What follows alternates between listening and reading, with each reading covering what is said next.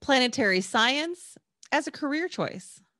I'm Tanya Hall, and joining me is Dr. Connor Nixon, astronomer, planetary scientist, and associate laboratory chief in the Planetary Systems Laboratory at NASA's Goddard Space Flight Center. Welcome, Dr. Nixon. Hi, Tanya. I'm really excited to be on your show. Thanks for having me. Of course. How did you get started as a planetary scientist? And at what point in your life did you decide this was for you? Oh, wow. I think it was very early on for me. And, I loved watching those Carl Sagan shows, the Cosmos shows, which were always on repeat. Um, and the excitement of when I was very young, listening to those Voyager spacecraft flybys of the outer planets in my childhood. And that really got me excited into this idea of voyages of discovery into the solar system and, what could be out there. So then when I got to university, that's what I wanted to study. I wanted to study the science of the solar system. And I didn't think too hard about it. I just wanted to, that's what I wanted to do. And that's what interested me. And I think that if you follow your passion, then you'll always have a great, happy career. We interview a number of planetary scientists on this show, but the question remains, what education path does a planetary scientist take? What degrees are best? What schools are best? One of the really exciting things, I always love to point this out to people about planetary science, is that it's a mixture of all different backgrounds. So when I started out, I was in an astronomy department, and the astronomy department, everybody studies physics. And at the time I was studying stars. But once I moved over to studying the solar system, I found that it's a big tent. There's people there from all different backgrounds. There's people there who are geologists. They've grown up studying rocks on the Earth, and then they've moved on to studying rocks on Mars. There's people who are atmospheric scientists who have come from studying the Earth's atmosphere and climate, and they've decided to go and study the climate of Venus. And there's people like me who came from an astronomy background with a physics degree who come from that direction. We even have people who are laboratory chemists or organic chemists who get excited about the chemistry of places such as Titan that you see behind me. So planetary science is a wonderful, diverse environment where you can meet people from all different backgrounds. Predominantly, I would say physical scientists, but you can get into it from all types of geology, earth science, and even people with engineering backgrounds. What is the career path like? Do you start as an intern or a lab assistant and work your way up? Yeah, so increasingly we're seeing a lot of people take internships, and that's really helping them to develop their interests at an earlier stage.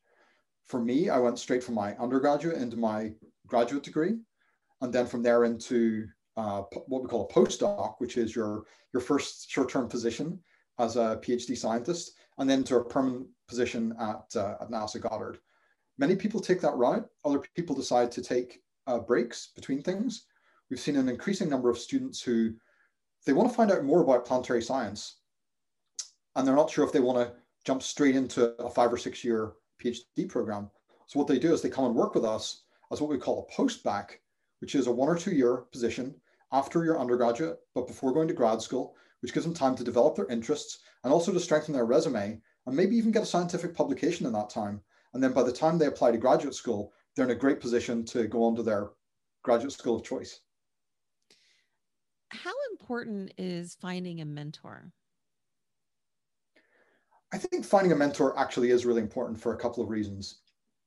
If you have the wrong mentor, or even maybe you don't have a mentor, it can be really difficult to be directed into the area that most interests you and to get guidance to get you started. And it can be difficult to get started. And one of the things about research is that it can be difficult. It can be hard work, and the results don't come easily. So it's very useful to have a mentor who's able to help you get over those early obstacles, keep your enthusiasm flowing, and enable you to direct your energies into the most productive paths and not go down a kind of a blind alleyway. So I think that can be really, really helpful. And finding the right mentor can be really important. And of course, they can also help your career. They can help you make contacts. They can help you get to give talks and posters at conferences, and they can help you find advisors for onward study. In many earthbound business careers, people can see the results of their work in short time spans, weeks, quarters, and even a year. planetary scientists sometimes have to wait years or even decades to see the results of their work.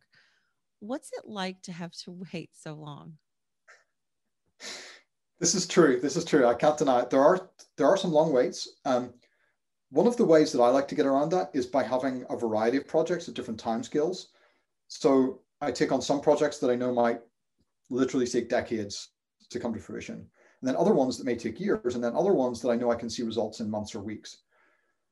In most research fields, it's true that things do take a long time to come out. You don't get instant, gratification within a few days. But when those results do come out, they really pay off, and they give you the motivation to keep going and find out more. So if you can teach and train yourself to delay gratification and wait for great things to come, then I think you can have a really exciting career.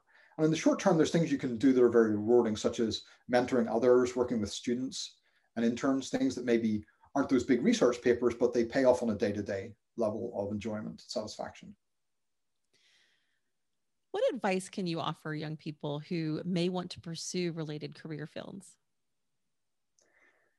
If you want to get into planetary science, I think your best on-ramp is in your undergraduate career. If you're lucky enough to be in a school that does research in planetary science, then reach out to a possible mentor at your own institution.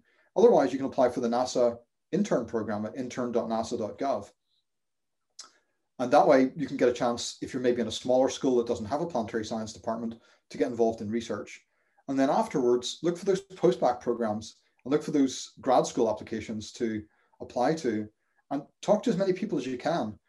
Because of social media now, it's much, much easier to get in contact with people than it was in the past. And many planetary scientists, if you reach out to them on Twitter, for example, will be very happy to respond and give you their career advice and suggestions.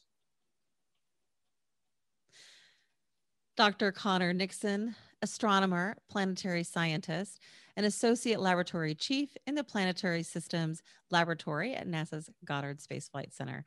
If somebody wants to connect with you, Connor, what's the best way they can do that? Thanks, Tanya. I think a great way to start would be just to Google my name, Connor Nixon, and you will turn up my NASA biography. You can get in contact with me there by email or voicemail. Also, I'm on Twitter. If you Google my name, Connor Nixon, you will turn up my Twitter handle, which is Shamrocketeer, in honor of my Irish heritage. And I'd love to hear from you. And enjoy your stay on Titan. Okay, Connor? Thank you.